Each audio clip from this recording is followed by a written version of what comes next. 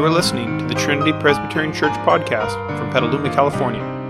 Here is this week's Adult Sunday School class. Be awake, not woke.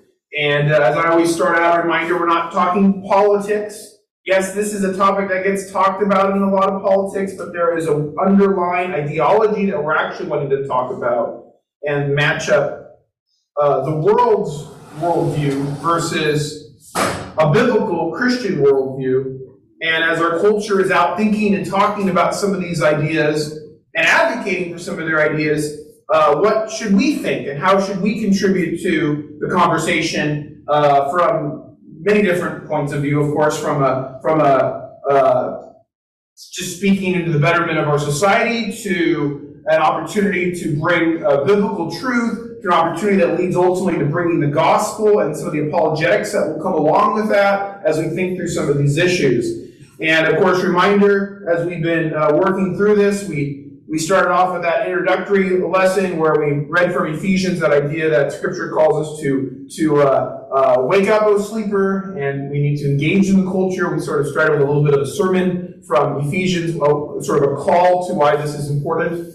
Then we got into thinking about critical theory, and the critical theory that really underlies a lot of the woke way of thinking, putting people into sort of two categories. If you're in a position of authority or under authority, and the people who are in authority tend to be the oppressors in the worldview of woke thinking, and the people who are under authority tend to be the oppressed in the worldview. And this systemic component to this, sort of whether you're trying to be that or not, woke thinking thinks that you are inherently that. And if you're in multiple categories, that intersectionality idea that they bring out, if you're in multiple categories of oppressed groups, and all the more you are an oppressed person who we need to address. And we've been analyzing that thinking along the way. We spent quite a bit of time applying that into the topic of discrimination. We talked about different categories of discrimination, some of which we can embrace, some of which we couldn't embrace. And even then, even in those categories where we might have some concerns with them,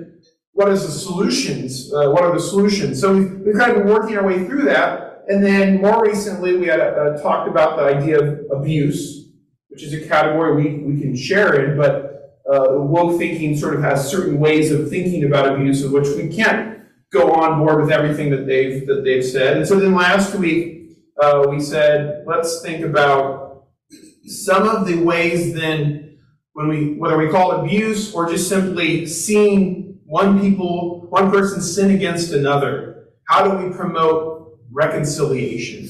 What does biblical reconciliation look like? And so that's the topic that we've been talking about last week, and we'll continue today, is the notion of justice and conflict resolution from a biblical standpoint.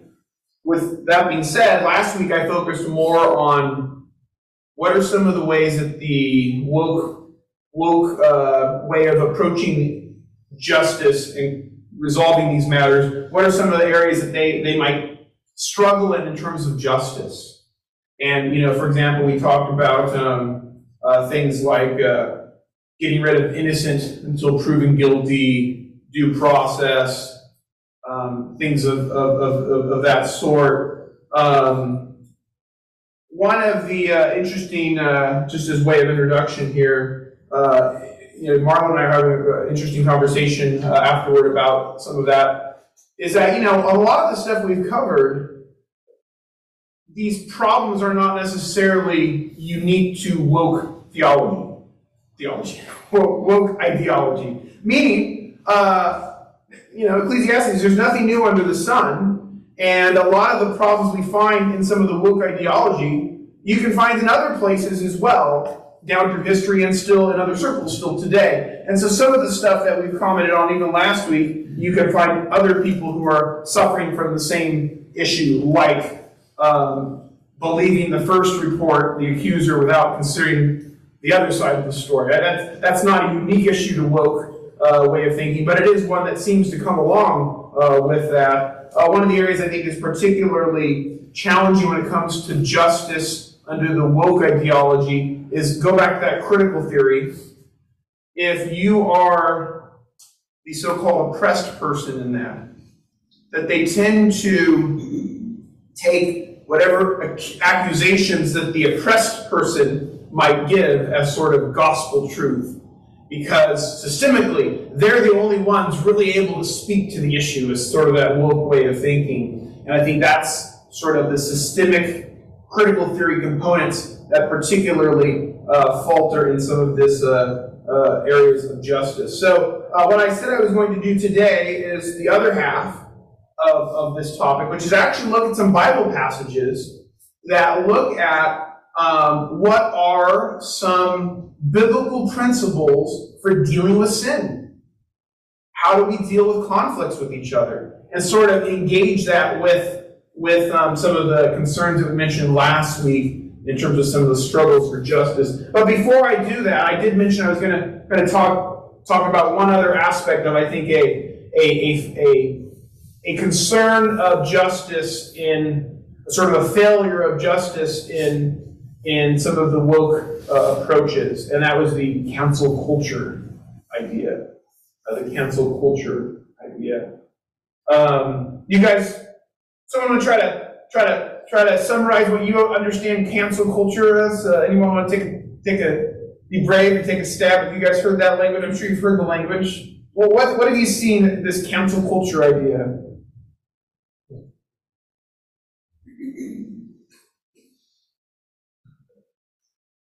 Who wants to go first? Marlon, go ahead. Well, I was deferring to my wife. Oh! No, Ladies first. part of it is just the getting rid of any dissenting ideas. Yeah, getting rid of any dissenting ideas. The present or the past. Yeah. And Dean? I didn't hear that. I want to. Oh, she said getting rid of dissenting ideas. Ideas that you don't agree with, you want to shut them up. That was my Reed's paraphrase. Well, in my experience posting things on the Press Democrat comment page is that there is a presupposition on the part of the elite down at the office there that they are the custodians of the truth, and therefore they need to defend the people that they're acting for from the violence. They use that concept, violence and hate, misinformation. And because this is an act of justice to protect people from hateful and violent utterances, they feel it should be canceled. That's my experience with it. Yeah, absolutely. And then Sarah, you have a hand as well? Well, I was going to say that a lot of times it's also things that have maybe in the past, and so they're brought forward, so there's no sense of forgiveness, where anything that you did automatically holds true today, therefore anything you do now is invalid. That's right, yeah. And so there's a whole bunch of, even different comments I brought up, there's a whole bunch of different aspects to cancel culture. There's some of it, in terms of people who are even long gone, right? Like, George Washington had a slave, therefore we'll be, we won't have anything to do George Washington anymore, but then obviously there's modern expressions of it too. Marlon, do you have more to add on that? I think it's been said. Okay, so I would say, as I sort of think about cancel culture, there may be elements that, again, you think of broadly speaking, whenever you analyze things, you can see, I might be okay with this component, but maybe not the way it's brought out as a whole. I think there are certainly some aspects that we might have some resonance with, that some things that might seem more like boycott type of stuff. But obviously cancel culture can go a lot farther than that. But basically you can see one I think, strand of this is that if you hold to a view, have ever held to a view, speak about a view, or act in light of a view that doesn't match, as Dean pointed out, the official narrative by the woke ideology, that you can be called out by the culture at large and ostracized in various ways. Those essentially can involve certain sort of punishments put upon you. It could be economic or social punishments. For example, people have been fired from their workplace because they hold to certain biblical convictions. Or people have been told by family members, we're not going to get together with you at Christmas anymore because you hold those views. And so these are real examples. What I just quoted, right, those are real things that have happened. And again, sort of, if I can have any sort of resonance, I can imagine certain situations where, for example, certain businesses support immoral causes, things we would as Christians think are immoral causes, and I might not want to spend my money at a place like that. I might not want to support that, right? And so, to the degree that people have certain freedoms and not wanting to support certain causes, I get it. But I do think that the cancel culture goes beyond that, and I think it has some concerns when it comes to matters of justice. That's some good rain out there, right? We're all stuck forever here. Just some ideas of this, concerns of how the cancel culture might run into issues of justice. Does cancel culture essentially enact punishments on people without due process? Does it, give censure on people without giving them a fair opportunity? Robbing the person essentially of their quote day in court. I think there could be concerns on that. I think there's also concerns of how it can be humans who aren't the judges looking to execute vengeance on people. I think of Romans 12:19, beloved, never avenge yourselves, but leave it to the wrath of God, for it is written, vengeance is mine, I will repay, says the Lord. I wonder if there are concerns along those lines where people are sort of putting themselves as the executioner and judge and inflicting punishments, but it's not their place. Is it essentially become a form of mob justice? Think of lynchings. Has cancel culture been a sort of new form of mob justice? Because I think if you think about cancel culture, I think a lot of times what they're canceling on are things that the person hasn't done something wrong that they're canceling, right? Like if someone murders someone, you can call the police and they can be arrested and they can be brought into trial, found guilty, and punished, right? But if someone exercises their free speech and you don't like what they have to say, there's no legal recourse for you to stop them. So then instead, you use the power of cancel culture to inflict your own punishment upon them for things that actually, therefore, weren't punishable because they weren't wrong. And so, some of these challenges here, and I think even the whole idea we mentioned last time, lex talionis, that's that legal principle, the punishment should fit the crime. Does that sometimes cancel culture like to make someone lose their job and not be able to shop here and we won't do business with you? That sort of ostracism, is that a warranted response for the fact that they didn't have the same position that you did on something?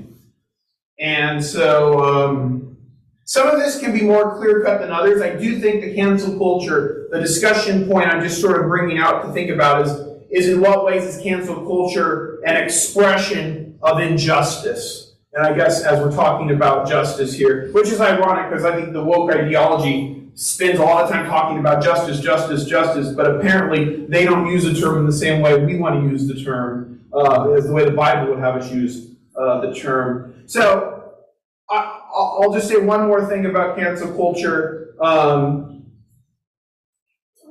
Try to be as charitable as possible to some of their strategies and approaches. Whatever you want to say about it, I think we can say that we shouldn't be surprised it is happening. And the point I would make is in Revelation 13:17, there's the mark of the beast idea. Mm-hmm. And I think what it says here, you don't have the mark, so no one can buy or sell unless he has the mark.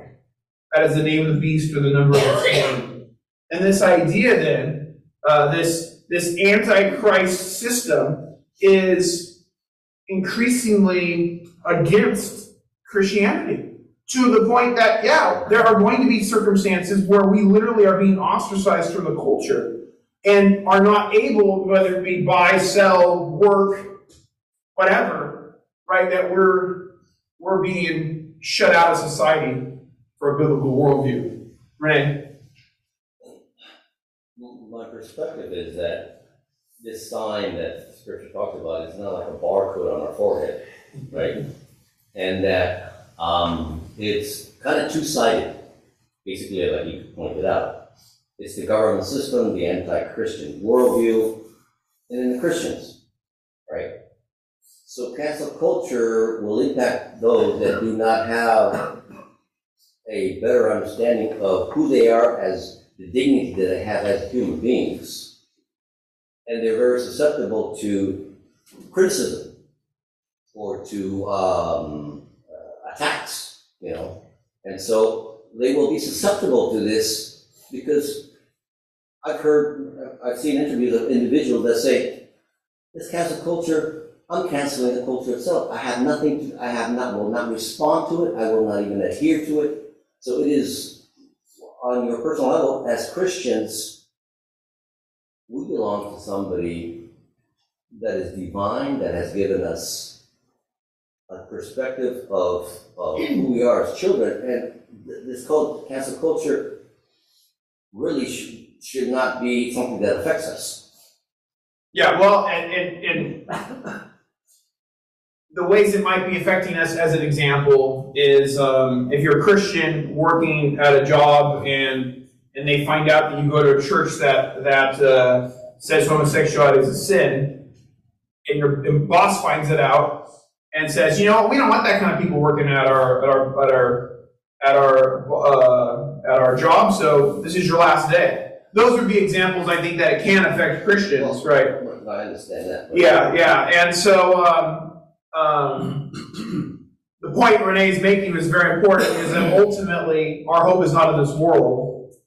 And so, like Jesus said, fear not the one who can kill just your body, right? But the one who can kill body and soul and throw you into punishment, right? Eternally. And so the point being is that the best they can do, the most that they can do who are against us, is kill us, right? But then guess what? We win. Promotion. Yeah. And so, yeah, we just get a speedy, fast, don't pass go straight to glory card, right?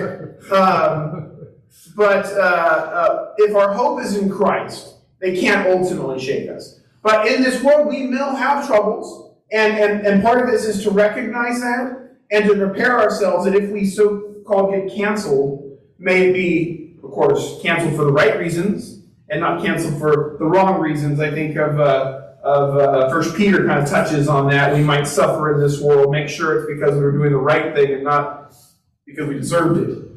Sarah and then Renee and Nadine. I was just thinking of what Jack from the Gideons was saying about when they, kind of being canceled themselves. It's not just, no thank you, we don't want your Bible, there's animosity, and then the newspaper gets involved. So that's literally an example of cancel culture, right? They literally are posting on social media. These guys should not be allowed to do what is actually in our country, historically and still technically free speech, right? So absolutely a good example. Renee? On the aspect of justice, right? I mean, the perspective from the liberal leftist side is reparations, for example. What justice is that I have to pay reparations for slavery when I was never even in this country at that time? Yeah. Right? Issues like that is just so crazy. A lot of issues of justice that are quite relevant today. Absolutely. That's why I thought this was an important part of our topic here. Dean? On free speech, I have often interacted with opponents by saying that the constitutional guarantees of free speech were created in the recognition that man is a fallen being, having difficulty arriving at truth And so free speech, if it is engaged in freely, helps us to get to truth. And so to cancel so-called hate speech or any speech with which you disagree is to cut you off from access to the truth. Now, if I may share a personal opinion, if cancel culture had not canceled critical scientific remarks about our approach to the pandemic, I think a lot less people would have died, because there were voices from all around that were bringing good suggestions, critical remarks, but they were canceled. My comments were canceled on that. And so we lost out.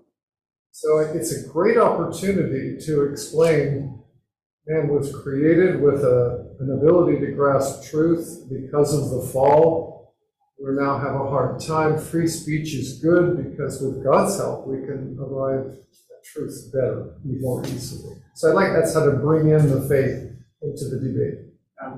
And kind of taking that and dovetailing with last week, human justice is going to be limited, right? We got principles to implement. We won't do it perfectly because we're not omniscient. Even, and the same, to Dean's point then, the same thing even in terms of public dialogue and discourse. There's going to be people out there who have a Christian worldview speaking truth. There's going to be people out there who aren't.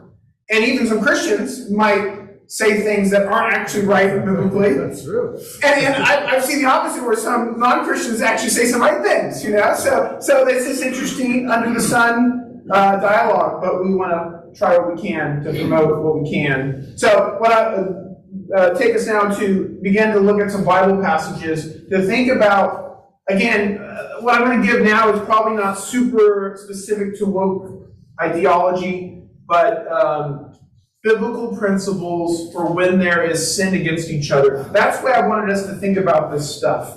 If there's these concerns of someone in authority, someone under authority, oppressing, I want to talk in terms of sin. Who's sinning against who? Maybe in some cases, both sides are sinning. Discrimination matters. There's ultimately sin going on. Abuse matters. If in fact there's abuse, or if in fact there's discrimination, those are sin matters, right? And so that's what we want to then think of biblically. What do you do when people sin against each other? And sometimes peer-to-peer sin against each other. Sometimes a superior sins against an inferior, talking in terms of authority structures. And sometimes vice versa. The people who are under that authority sin against the person in the authority. Biblically, that's true. What are some principles for how we can resolve these things? And so let me say that there are two big approaches when you believe someone sinned against you. Sort of there's a decision-making factor you need to think about. Okay, I believe someone sinned against me. What should I do? And there's at least two big picture options for you. One is you could overlook the matter and cover it in love. The other option is I'll have us look at Matthew 18, and you could pursue the steps and process that Matthew 18 says to seek reconciliation. And Jenny asked the question last week, and I'll try to touch on it at a few points, in particular after I look at some passages along the sorts, but sometimes you're dealing with non-Christians as well. And that adds a whole extra aspect to it too. We'll see how far we get on this, but let's start. So, big picture, two things you could do. You could overlook it in love, or you could pursue working through it and finding reconciliation through a Matthew 18 process. We're talking about one person sinning against another. Turn with me to Proverbs 19:11.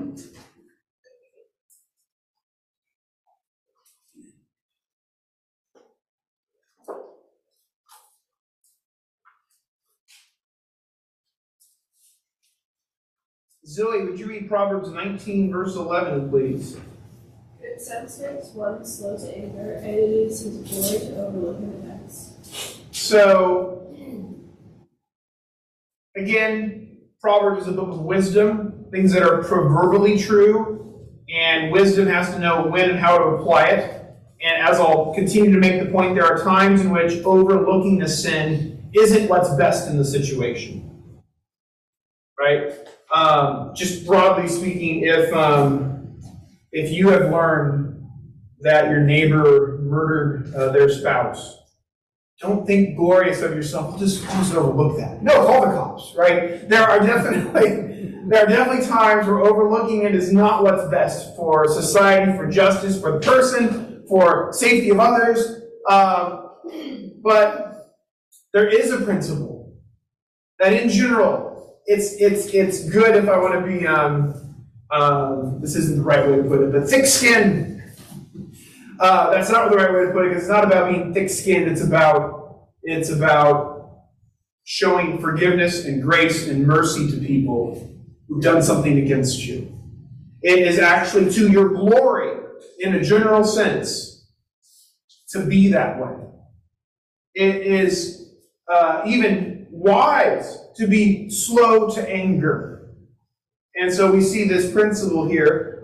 Turn over to 1 Peter 4:8. Same idea, 1 Peter 4:8.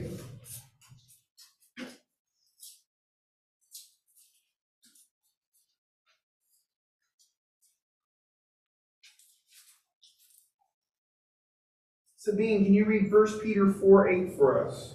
Above all, keep fervent in your love for one another, because love covers a multitude of sins. Good. Love covers just 7 sins, right?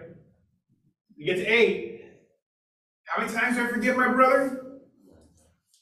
Right? So love covers a multitude of sins. You're covering language. You're thinking atonement. You're thinking instead of punishing the person, I will cover it so I don't see it anymore. I will forgive it. I will release it. I will not hold it against them. And so that is a very Christian idea. Because the gospel says what, Zoe, in terms of us being our relationship before God in terms of sin? What does the gospel say? We're guilty, and does God give us what we deserve? No, why not? That's right. Christ died to forgive us of our sins so that we would not have our sins counted against us, but would have it covered in love.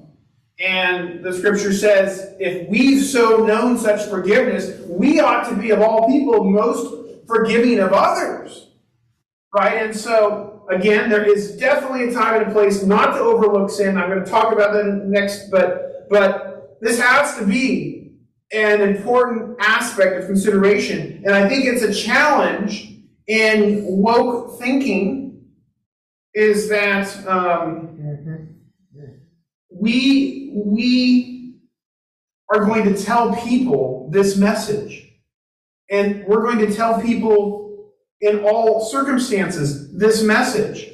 And that means that we're going to tell people who are in positions of authority this, positions of peer relationships this, and people who are under authority this. And so sometimes in translation over time, how that's worked out is so-and-so who is under authority in your church was sinned against, abused, they'll probably say, and you just told them to shut up and be quiet. Probably how it would come out.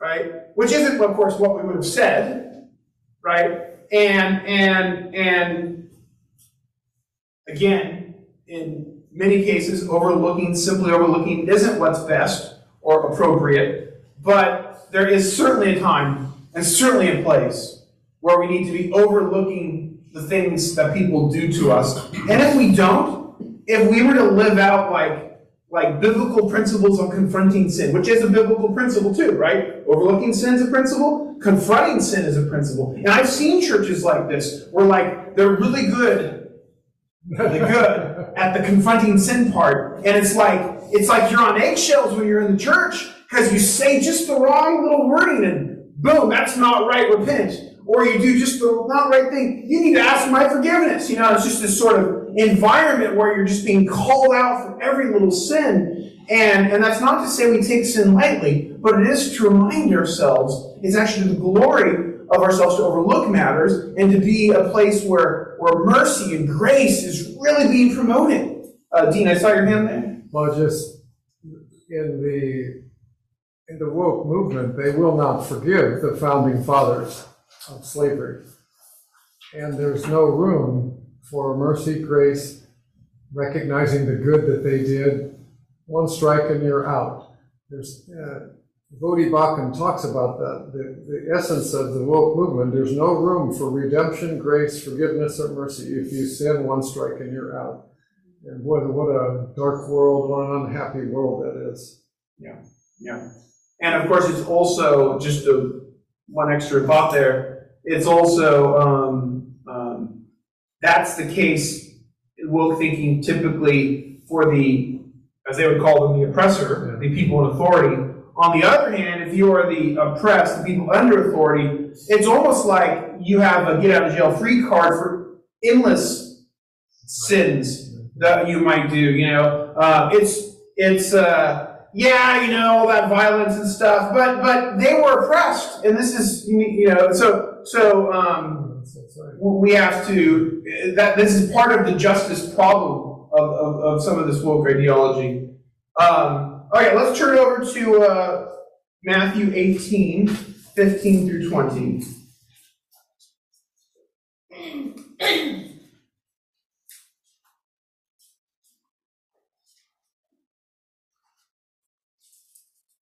Jeff, would you read Matthew 18, 15 through 20 for us? I know you got a nice loud voice, so that's why I'm empowering you in the back there.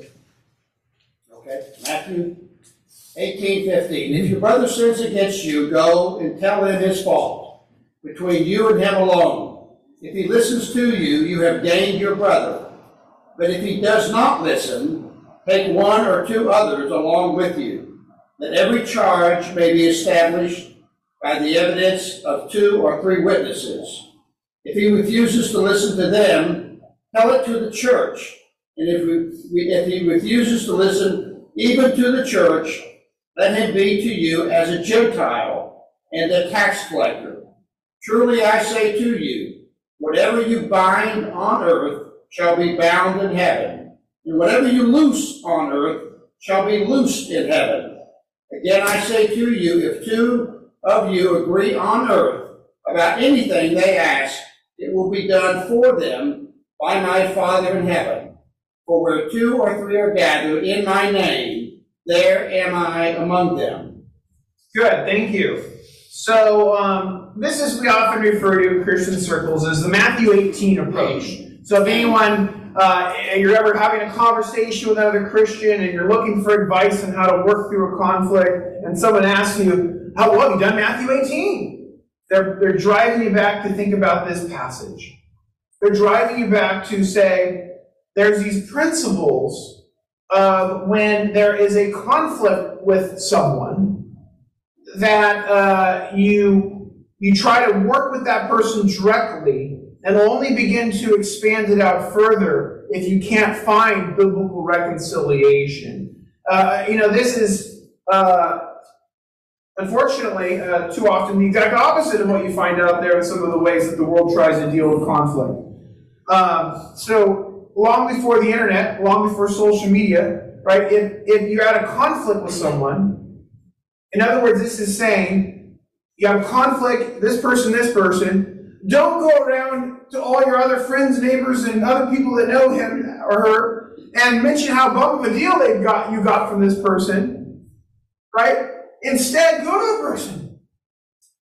Because otherwise it's gossip and slander is where you're going to end up if you go the other route. Just go around bad-mouthing people to one another. And so we want to think of the wisdom here. Put yourself in the shoes of the person who's the other side of it. If someone has something against you, they think that you've done something wrong to them. Wouldn't you want them to come to you instead of going around bad-mouthing you all over? Especially if you don't agree with what they think, which is, I think, a very important consideration. See, there's judges in the world, right? And when you have particularly a peer versus peer, right? You're not their judge, just as they're not your judge. And so if you have a conflict, you're not king to give the inerrant, infallible description of the matter. You've got your perspective, they've got their perspective, and maybe you can work it out. And if you can't, ultimately there is grounds and means to help you work it out. But you need to be careful to not go around and declaring that person, guilty before you've actually done biblical process to try to work it out. So step one in Matthew 18 is you go to the person and you say, brother, I feel you've wronged me in this particular instance. And you try to work it out. And notice it says if they don't listen, take one or two others along with you. There's a great book on this, by the way, Peacemakers by Ken Sande, Sande, Peacemakers. If you want to sort of take the ideas that I'm giving you in this lesson and probably a little bit of next week as well, of biblical reconciliation, biblical peacemaking, that book really will put meat on what we're talking about today and next week. But when it says if they don't listen to you, it doesn't mean, surely it doesn't mean you make some quick little catch them as they're walking out the door. You wouldn't want to work with me on resolving the way you sinned against me horribly, would you? No? All right, I'm going to go bring the two witnesses in. Do you guys see what I was trying to do there? You need to make a concerted effort and a wise effort and possibly a repeated effort before you just check off, I did this one little step and move on to step two. You should actually make real concerted efforts. If you have a conflict with someone and you think they did something wrong with you, you should probably be putting some thought like, what's a good way in which I can have a conversation with them about this? What might be a good spot to have a conversation with them? Just as a silly example, if you have something against your pastor, just as he's walking up for to preach on Sunday, that's not a great time to say, hey, pastor, I need to work on this thing. You put thought into where and how. And again, I would recommend and advise multiple efforts on that stage one to see if you can get it worked out. Because the reality is, practically speaking, my experience when you talk to someone and you lovingly try to tell them that they did something wrong, often the very first reaction is defense. No. And you go and have a conversation later with them again, sort of follow. I'd like to follow up on that. Suddenly they thought about your position. They heard what you said, and they began to soften where they were at, and maybe you begin to have some real reconciliation. And so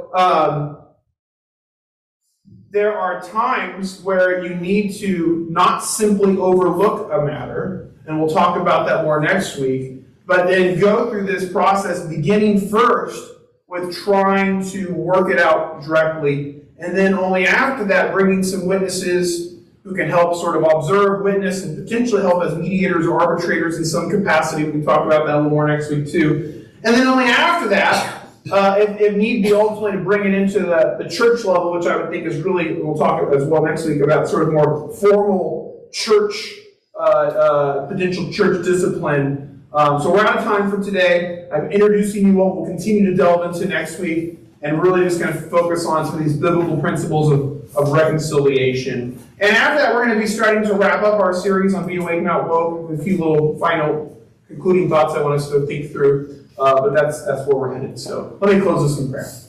Dear God, thank you so much for this thought of justice. Lord, you have forgiven us of so much. Help us to forgive others, and help us, Lord, to be people of justice in the biblical sense. Lord, even as we look to be merciful and gracious as well. Bless us as we take a break and prepare for worship. We pray in Jesus' name. Amen.